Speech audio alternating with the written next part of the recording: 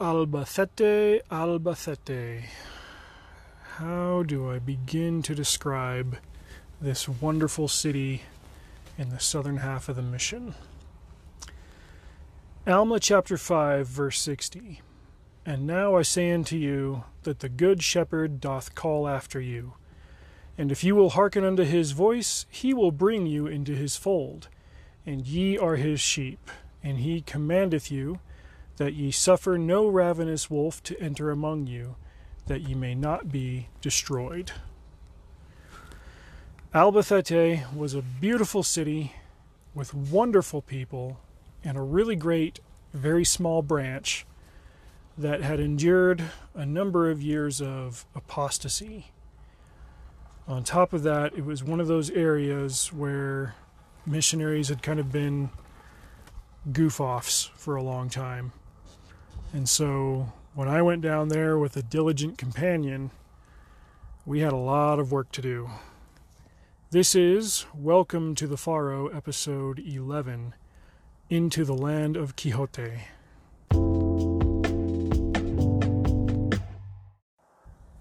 Don Quixote de la Mancha was what is esteemed to be the first novel ever written by Miguel de Cervantes in 1605. Well, it was written before that, but he published it in 1605. I was sent to Albacete at the end of the summer of 2004. Do the math. 399 years. They were just a few months away from celebrating the 400th anniversary of a man who was, let's say he was the Spanish Shakespeare, not necessarily by prolifics as much as by impact and legacy. Shakespeare wrote a lot more in the way of title count, but the only book in the world that's been translated into more languages than Quixote is the Bible, and it's been in continuous publication for all that time. Due to that, the city is full of statues of Don Quixote and Sancho Panza, the tall, slightly blind, slightly loopy caballero and his short, fat squire and his donkey. Beautiful story. I haven't read the original all the way through. I'm familiar with it, but I ended up grabbing a copy while I was in the town and grabbing a big, fat, thick English copy when I got back home. And like a lot of my Spanish novels, it has sat on my shelf since then because I find it a daunting prospect. But I will get through it one of these days. But the more important part about the transfer to Albacete was that I was getting a new companion. His name was Michael Evenhouse, and he was from Layton, Utah. Sorry, Mike, if I got that wrong, because I, to this day, constantly mix up Layton and Logan. They're both north of me, for one. But great guy. Smart kid too. He did a lot of like business and econ studying before his mission, and he was going to go into that after the mission. Suit and tie type. Really good teacher, and very, very diligent. He had a really good drive. He was working on learning the language. He had this kind of, call it a physical tick or mannerism where he like his eyes would get really big when he was getting into a subject that he was really passionate about, like to the point where some people thought he was just goofing off or joking. Like he would get really like zealous if he was talking about something that was important to him. But it was good because he'd be a terrible poker player, but it was a tell when you could see him go off about something when he was being really serious. I found out he was going to be my companion, and his last companion, strangely enough, had also been from Henderson, Nevada. In fact, I met him on my way down to Valencia. Elder Lystrup, Nate Lystrup, was coming home. He had finished his mission in Albacete, his last 4 transfers he'd been there. He kind of felt like he'd gotten shortchanged because he spent his entire mission in the south. He was hoping to get to go to the north for part of it. And President Watson had even, tried placing him in a northern city somewhere, just so that he'd get a chance to see it. He would take requests into consideration sometimes, but mostly, not mostly, primarily, he would follow the impressions that he got as part of his calling as to who needed to be where and with whom. And there was only one elder that he could have possibly moved into Albacete for that final transfer, and he was a native Spaniard, and he was from Madrid, and he had spent his last few years before the mission just a few miles away from Albacete. And he told the president, I'm really sorry, but if I go there, I'm going to be super distracted. I mean, half my friends are living in Albacete and going to school there, so I just couldn't do it. And so President followed that prompting, and unfortunately for Elder Lystrup, it meant that he never got to really see the North. But I crossed paths with him in the mission office as I was getting ready to transfer and head down south. And we caught up real quick, and I bade him farewell as he headed back to Henderson. He gave me a quick rundown of the area, and he painted kind of a dire picture. We were told that there had previously been a branch president, we'll call him Pepe, who had kind of gone apostate while he was in charge there and started changing things and going against church doctrine and church policy in the handbook. And he'd ended up being released from his calling, and he made a big stink and caused a bunch of damage, and a whole bunch of people fell away. And that was a couple of years prior. So on average, we could expect around a dozen members to show up to church on Sunday, and member work was kind of dead, and they had sort of fallen into a rut. But hey, my companion was good, and the apartment was nice, and Albacete was a beautiful city, and not a very busy one. Total population was around 150,000. So I tried not to take that to heart, tried not to paint in my head this negative picture of the place before I even got there. But it'd be foolish of me to ignore the advice of somebody who had been there for 6 months when I hadn't even set foot in the town. So I said a very eager goodbye to Elder Gordon, and I hopped on a train at the Barsants train station and headed south, all the way down the coast, several hours, to Valencia, where I met up with the zone leaders and the missionaries there. It was transfer day, so a whole bunch of us were crossing through the hub at the same time. I ran into Hermana McPherson, who was getting transferred, obviously somewhere south from, I'm not sure if it was Saragossa. It could have been. She could have been there for 6 months. I didn't really keep track. And then met up with my companion, Elder Evenhouse. His name had a Dutch spelling. His father was from the Netherlands, but had immigrated to the States when he was younger. So, and funnily enough, there was an elderly couple in the Albacete branch that were also Dutch, the Deekwell family. They lived in, I can't remember the name of the pueblo, like Yesca or something. It's a couple of hours away from Albacete. They took a drive to get into Albacete every Sunday. And Hermano Deekwell was the ward pianist, and so whenever the Deekwells were there, we'd have music for the hymns. During my time there, they moved back to the Netherlands, but they were very diligent, very hardworking. They did a lot of family history work for the ward, or for the branch, and we were very fortunate to have them.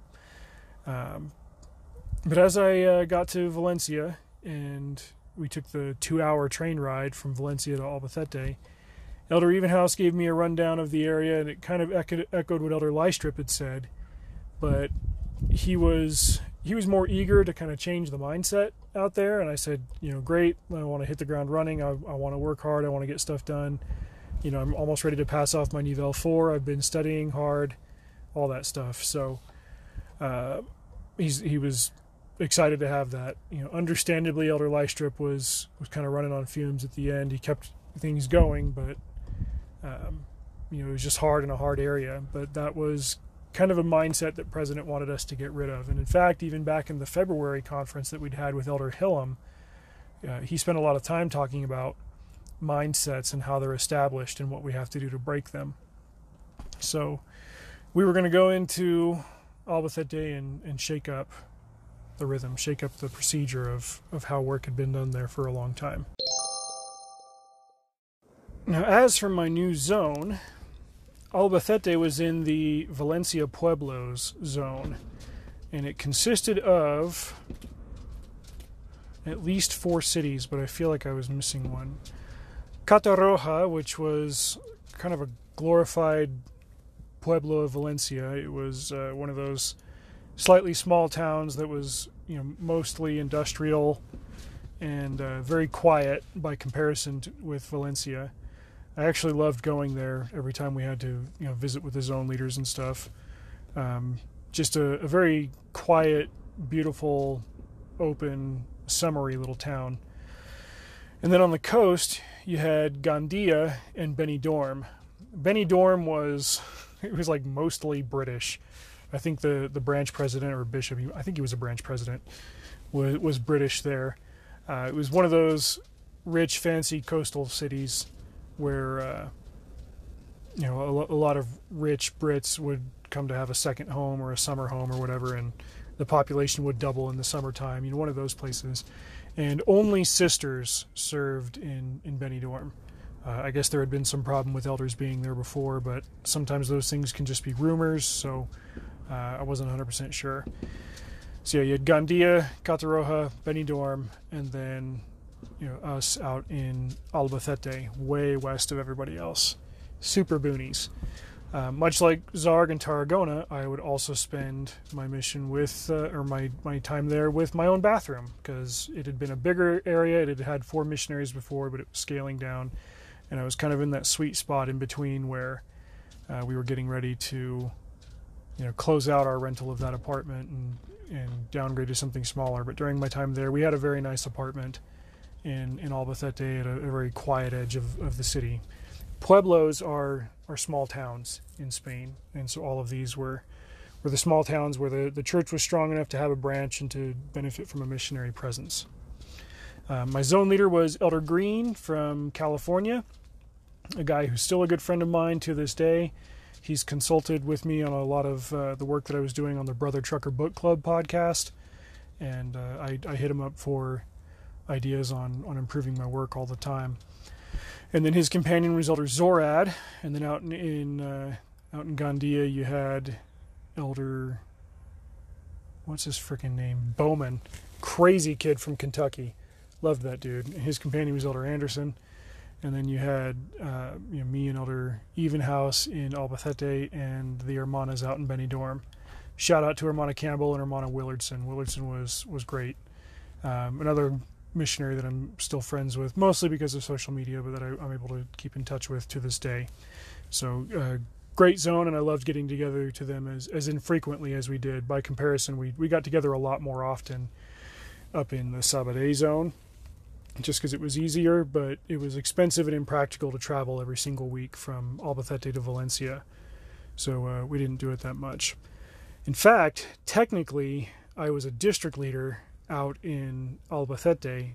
Our district included Albacete and Alcoy, but Alcoy was closed. There were no missionaries there. It had been open at the start of my mission, but we were starting to see this where some of the smaller towns that could weather a loss of missionaries weren't going to have missionaries. And so Alcoy had closed, and our district was just 2 of us. Subsequently, Elder Evenhouse and I would hold district meetings, but it was kind of pointless to do that because really, we could resolve everything in a district meeting with, just a quick companionship inventory or whatever, since it was just the 2 of us.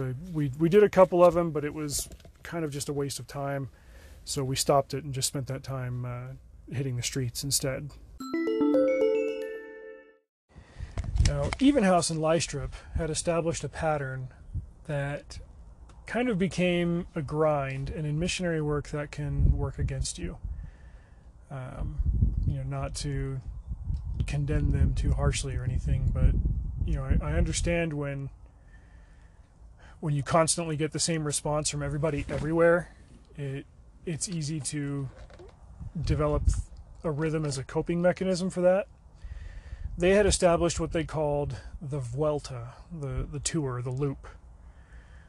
They'd mapped out the entire city, and they'd planned out a walking route that took them from the apartment kind of all the way around the outer perimeter where there was the most foot traffic, whether it was around shops or businesses or restaurants or hotels, and they'd have the greatest chance of running into the most people. And we ran the Vuelta 5 times a day because it would take us about 2 hours to do it. We could deviate if we saw more foot traffic in the park in the center of the city, and we'd go in there and we'd try to talk to people. But that was pretty much it for days on end, and I was looking for ways to shake that up. We wanted to maybe set up a pancarta in Albacete the way that we had in Zaragoza. But these things are not easily done in Spain. You can't just set up a sign somewhere and hand out pamphlets. You've got to have a permit to do that.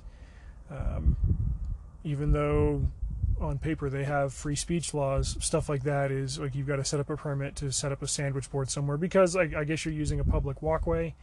I wasn't 100% clear on the justification. I just knew that if we tried to set something up like that and we didn't have paperwork for it, we'd get in trouble. And in fact, we tried that in Tarragona. Just had a sheet of paper on the ground that I would draw on or something.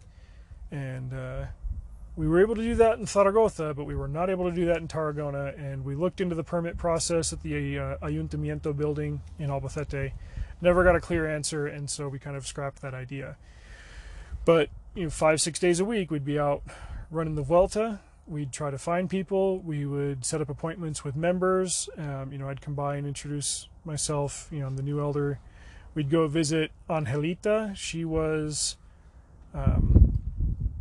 probably the most faithful member in that entire city. Her and her husband Juanito were Castellanos Manchegos through and through, and just incredibly faithful people. Angelita was great. Her sister Guadalupe was not a member, but was very familiar with the missionaries. Her husband Ross as well. Very nice people, but they held really hard to the Catholic traditions. And we would go over to their house every Friday night for about half hour, 45 minutes. They had a little fiesta with us. We'd have chocolate milk and cookies or something, and we'd talk with them and talk with their kids.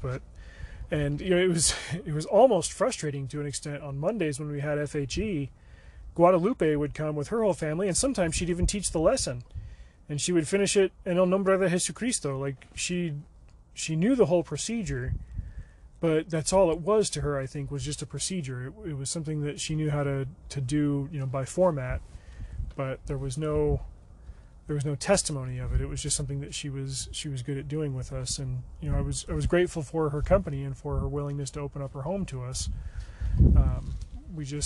We were in a constant state of fellowshipping with her. We also had the English class on Wednesday nights, so that in between our preparation day and the English class, we might fit in a Vuelta or another appointment, and then go teach at the chapel.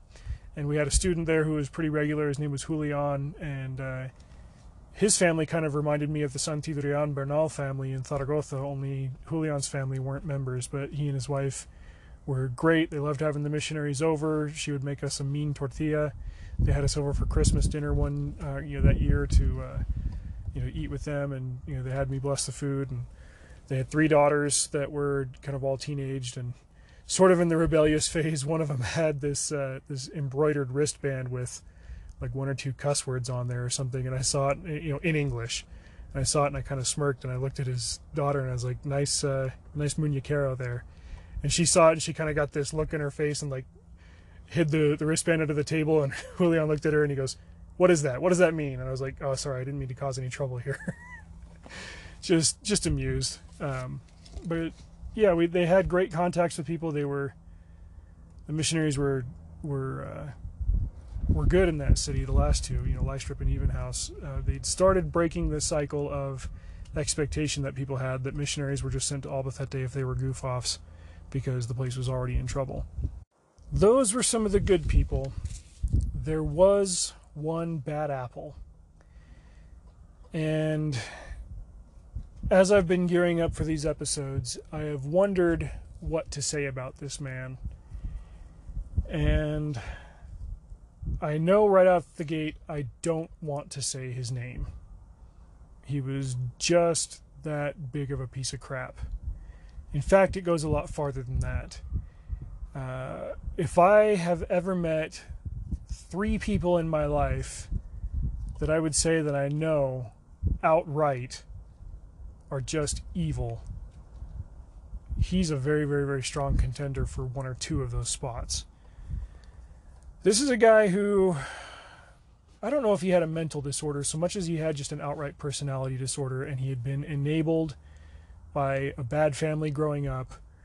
And I mean, the word sociopath gets thrown around a lot by people who kind of use it as an oversimplification for difficult people.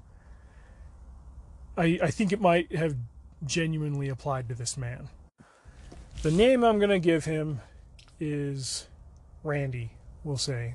That's obviously an American name. He was not American. He spoke English pretty well. But this guy was a pox on the branch of Albacete, and I would have a couple of heated run-ins with him during my 6 months there. I'd only spent 3 months in Tarragona. I was going to spend a total of 4 transfers in Albacete.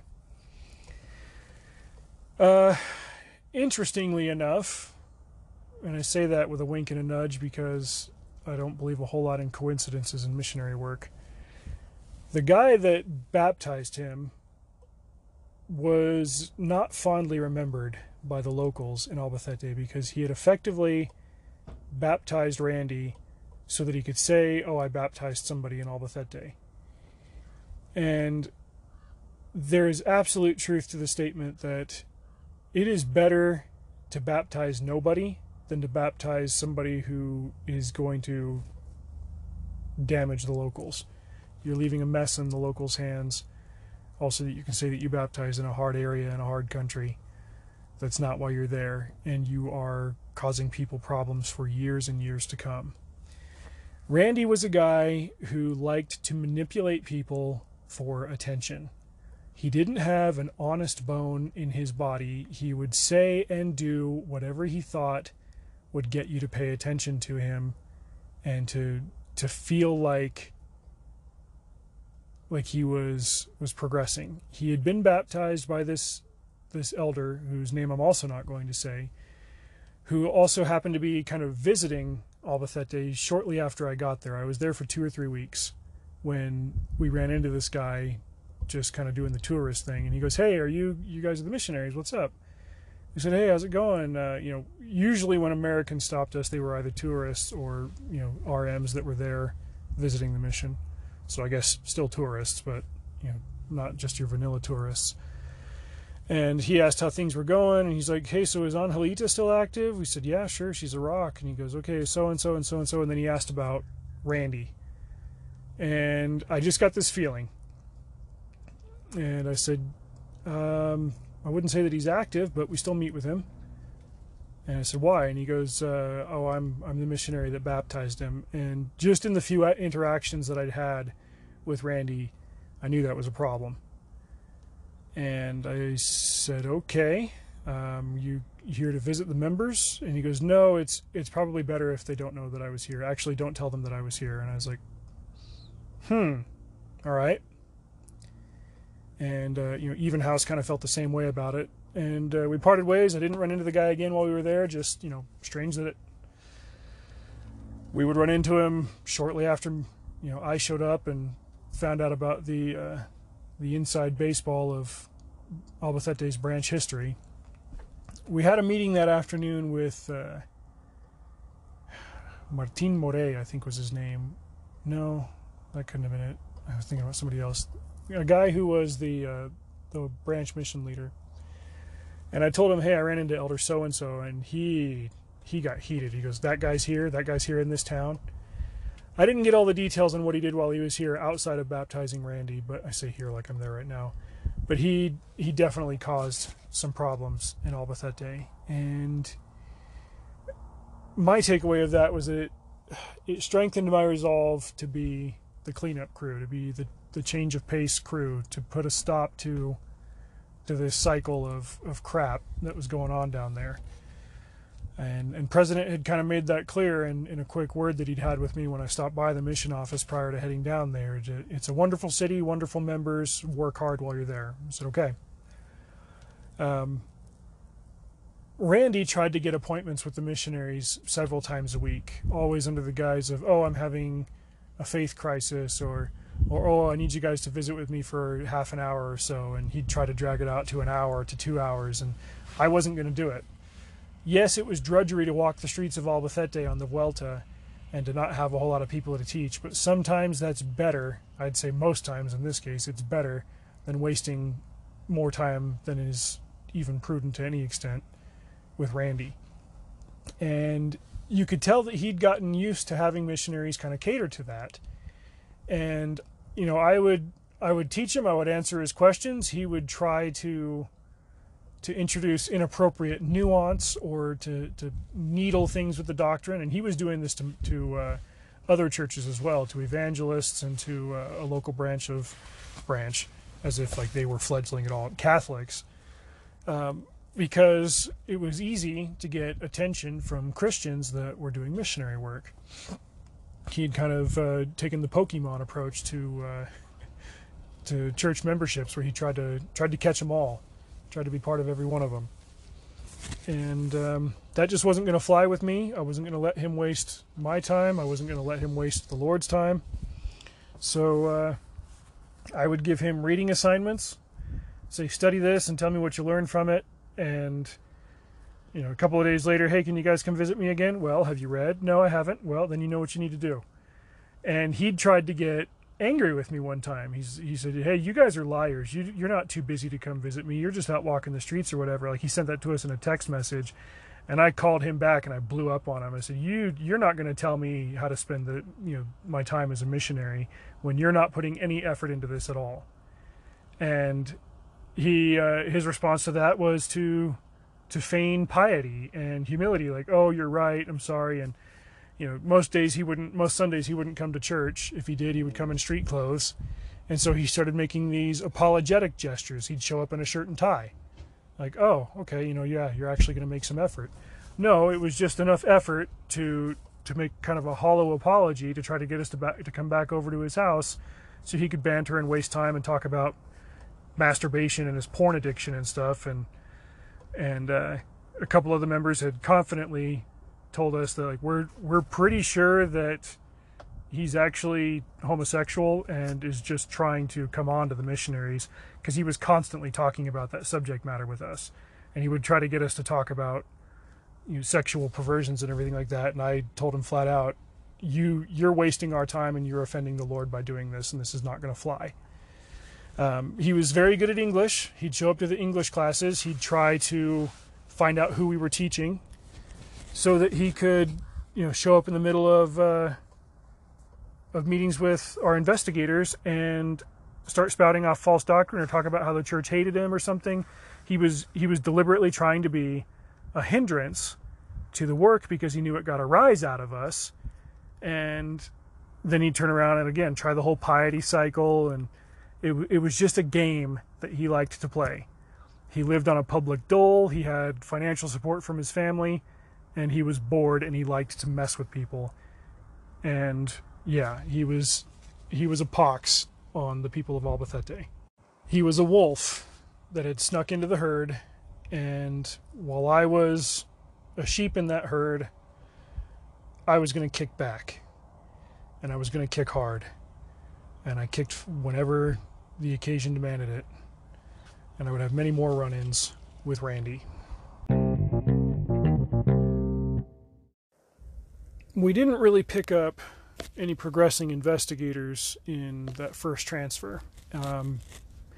As much as I was trying new ideas with Elder Evenhouse, we did end up kind of sticking to the formula that he and Lystrup had stuck to, namely, you know, doing the Vuelta, deviating from that when we felt impressed, and trying to get appointments with the members during the week, just to check in on them, see how they were doing, see who we could invite to come with us to discussions with the members, checking in on Angelita frequently, and then having that Friday appointment with her at her sister's house. And then Saturdays were just dedicated to even more proselyting, because we would shorten our Mediodía by an hour and a half because it was easier to meet up with people on the weekends. So our first transfer was defined pretty much by that. As we headed towards the end of August and kind of into September, and I know that I break up these episodes by month, but this is a reason why I want to kind of tackle September in this. We had taken a quick trip out to Cataroja, where I met up with Elder Bowman, who was the other district leader, and had him pass me off on my fourth novelle, so that before I even hit my halfway mark in the mission, there we were. I had completed the highest level of the study program, got me passed off, and then the next day, I believe this was how that trip went down, we had our zone conference in Valencia. And two foundational things, I want to say, core memories of my mission, happened at this zone conference in particular. The first one was in my interview with President. He interviewed me, and then he interviewed Elder Evenhouse, and he asked how things were going. He did his normal bit with sharing his prepared message and then giving me some tailored advice. And he said, "Now, Elder, I just want to say one thing to you." I said, "Okay." He goes, "Quiet dignity." And this was kind of a hailback to what he had told me in my personal interview in January, but he didn't need to be as blunt or as detailed with it. And I think what prompted it was this. In that first zone conference that I'd had in Tarragona, where we won the Charla game, I was so happy, I was so excited. Like I said, the trophy was that rust-colored orange tie.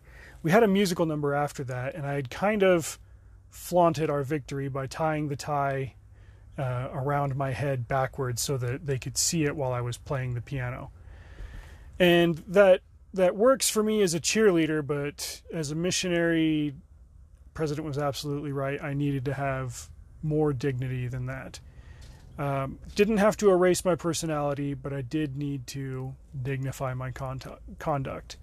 I couldn't be a goof off, and I was no longer a teenager, and I had been a missionary for almost a year, and there were still things that I needed to sharpen up and dial in. And he didn't need to elaborate on what they were. Just by saying that, it put me in a state of reflection where I could figure out what those things were and examine my own behavior and start to sharpen things up, like I said. So he said that to me, and I can still hear him saying it the way that he said it and looking me straight in the eye. Eye contact was President Watson's way of drilling a message home. Elder, quiet dignity. And I thought, okay, I've been given a big responsibility in Albacete, and I'm a senior missionary companion now. I need to focus on that. I've done the novels. Now I need to be just a great senior companion. The other part of that zone conference happened at the end. We have the interviews, we have the Charla game, we have a series of practical discussions from the Ayudantes, a talk from Hermana Watson, a talk from President Watson, and then he opens the floor to the bearing of testimonies. And usually any elders that are going home that transfer will get to speak first, and then anybody else who feels impressed can get up and share a testimony. And I normally did. I normally shared my testimony. I don't recall whether I did on this one, but I know at the end of the meeting, President did, and he bore his testimony on miracles. And he cited specific examples of miracles that missionaries in that zone had seen, whether they occurred in that zone or whether they had seen things happen in other zones, other areas of their mission. He says, I know that Elder so-and-so saw it in this place and Sister so-and-so saw it in that place. I don't remember those specific examples. But then he stood up and, chills down my spine. I still remember him saying, and there are 2 elders in this room who are going to see it in Albacete. And after having been there for a month and gotten a feel for how stagnant things were there and how the ward was troubled and we had Randy to deal with and all that stuff, like man, that lit a fire in me. I wanted to go out there and just hit the ground running. And, conference ended, we had a closing prayer and everything, said goodbye to everybody. Even House and I made our way back to the train station to Valencia Nord so that we could pick up our train out to Albacete. And we got back to Albacete, and I kid you not, that very night, 2 hours later, we stepped off the station in Albacete, and my phone rings, and it's a man named Oscar. And he is from Paraguay. He is in town with some friends of his who aren't members. Oscar is a member. He's a returned missionary even. And he says, hey, I wanted to bring them by to meet you. When's a good time? And